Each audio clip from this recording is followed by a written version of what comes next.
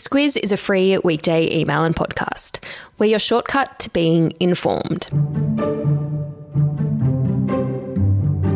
Thailand has a particularly turbulent political history. It's got a lot of beautiful beaches, but it's also got military coups and a monarchy that's central to its national character. A recent protest movement has been in the news a bit lately, and in this episode of Squiz Shortcuts, we're going to take a look at why Thailand is unique amongst Southeast Asian nations, how its monarchy is protected, and what demonstrators are risking by calling for change to the way that the country is governed. Squiz Shortcuts is the backstory to the big news stories. I'm Larissa Moore. And I'm Claire Kimball. Thailand is a popular place for holidaying Australians. It's a bit of a dream destination for people around the world. Along with beautiful beaches, it also has a pretty unique political history, Claire. So let's start there. Thailand is officially called the Kingdom of Thailand, and it was formerly known as Siam. It's the only country in Southeast Asia to have escaped colonial rule. That doesn't mean that it didn't escape pressure from France and Britain throughout the 18th and 19th centuries. It absolutely did. And it signed many unequal treaties during that time. But it was never ruled by Western empires, which saw it retain a particular character that's still present today. That character is influenced by its prevailing Buddhist religion and the roles of the monarchy and the military. These have all shaped its society and politics. We'll get into the power of the monarchy and the military in a moment, but let's talk about its modern national profile. Today, it's a nation of almost 70 million people, and its economy is widely referenced as a success story. As a developing nation, it's done a lot to lift people out of poverty. In 1988, about 65% of the population was considered to be living in poverty, and in 2018, it was almost 10%. It's also improved health and education outcomes, but there's some way to go there. And just quickly, the coronavirus crisis has badly affected Thailand. Despite the nation recording relatively few cases, their numbers stand at 3,552 deaths. And that's because its economy has tourism as a major driver of growth and employment. And of course, that's just not been possible this year. It's also an export-dependent nation, notably of cars and electronics and appliances. And it's been hit by drought in recent years. So as a big rice exporter, that's also taken a hit. And Claire, in Thailand, the media are free to criticise the government and its policies, although experts say they rarely do so because the government and military control nearly all the television and radio networks. That's right. And what they're explicitly not free to do is criticise the royal family. And that's because Thailand has what's called lèse majesté laws. Let's get into that next. Lèse majesté is a French term, and excuse my terrible accent, meaning to do wrong to majesty. It describes an offence against the dignity of the reigning sovereign or against a state. It's not a modern concept at all. No, it's not. And it comes from ancient Rome and has been a feature of most places that have had an absolute monarch as part of their history. These days, Thailand is one of the few countries that still has the law, and it's amongst the strictest of the world. In Thailand, anyone who defames, insults or threatens the king, the queen, the heir apparent or the regent will be punished with a jail term between 3 and 15 years.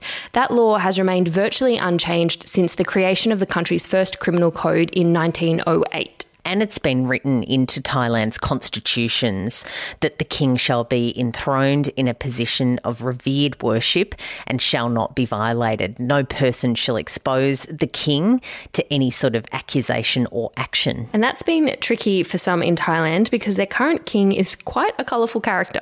King Maha Vajiralongkorn had his coronation in May 2019 following the death of his very popular father in 2016. He's a really interesting guy. He's 68 years old. As a young man, he did his military training and uni degree via the Duntroon Military College in Canberra. He's been married 4 times and he's the first in decades to have an official consort. And he mostly lives in Germany. His net worth is estimated to be around US $30 billion. It makes him the wealthiest ruler in the world.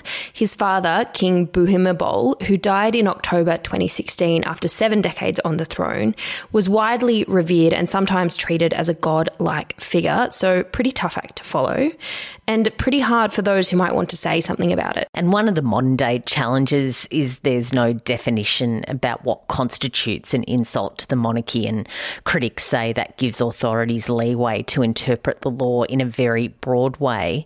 And that's led critics of the military-backed government to say that they use the law to clamp down on free speech, and the United Nations has repeatedly called on Thailand to amend it.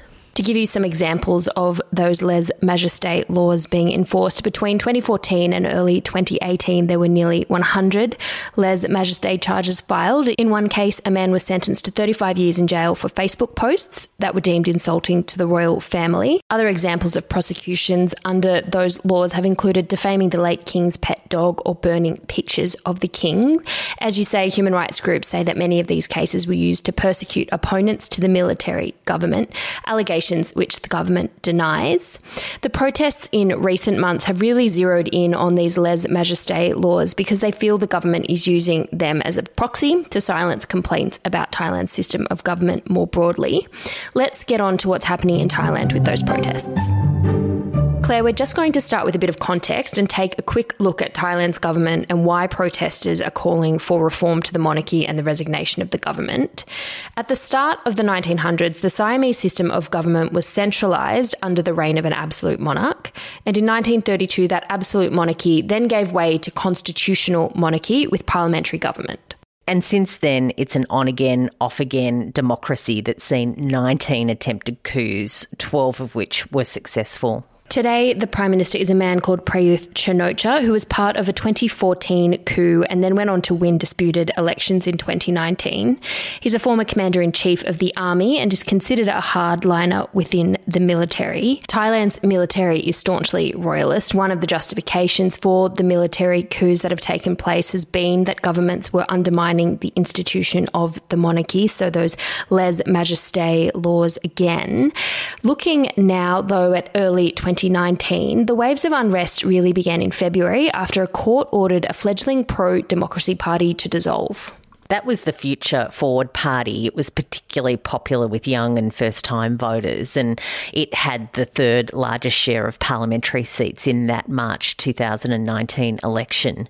On top of that, a prominent pro-democracy activist went missing in Cambodia in June. He'd been in exile since that 2014 military coup, and the government denied any involvement in his disappearance, but it saw a protest movement really grow in earnest since July. Demonstrators, mainly high school students and uni students, are demanding that the government, headed by Prime Minister Chan-o-cha, be dissolved, that the monarchy be reformed, the constitution be rewritten, and that the authorities stop harassing critics. And it's drawing the biggest demonstrations since 2014. And that's a big deal because the very act of asking for reform to the monarchy is in breach of those lèse-majesté laws. Those at the front of the protests say that they're very fearful of the consequences of speaking out. How have those in power reacted to the protests? Prime Minister Chan-o-cha has said that he'll consider some of the protesters' demands regarding the constitution, but has said that the monarchy should not be criticised. The Royal Palace has made no comment on those protests and demands for reform, but it's interesting that the King has let it be known that he no longer wants those lèse-majesté laws to be so widely used. It remains to be seen, of course, whether these protests will result in any meaningful change. Another thing to note about these protests is that so far they've been peaceful. Demonstrators and authorities both say that they're committed to that. And that is your shortcut to the protests in Thailand. On to our recommendations. My recommendation is a look at the political history behind pad thai, one of Thailand's most famous dishes. It was created in the 1930s to help give a sense of national identity as Siam transitioned out of that absolute monarchy and more into the Thailand we know today. Bit of a tangent perhaps, Claire, but pretty interesting. Yeah, and delicious as well. And delicious. King Vajiralongkorn has a character that you really couldn't make up, and I've got a link that really unpacks an incident where he was pictured shopping in a very short and very tight tank top. It caused quite a stir at the time. We'll put links to both those recommendations into your episode notes. And as always, there's a written version up on the website at thesquiz.com.au. If you have an idea for a Squiz shortcut on a topic you'd like us to cover, send us an email at hello@thesquiz.com.au. Until next time.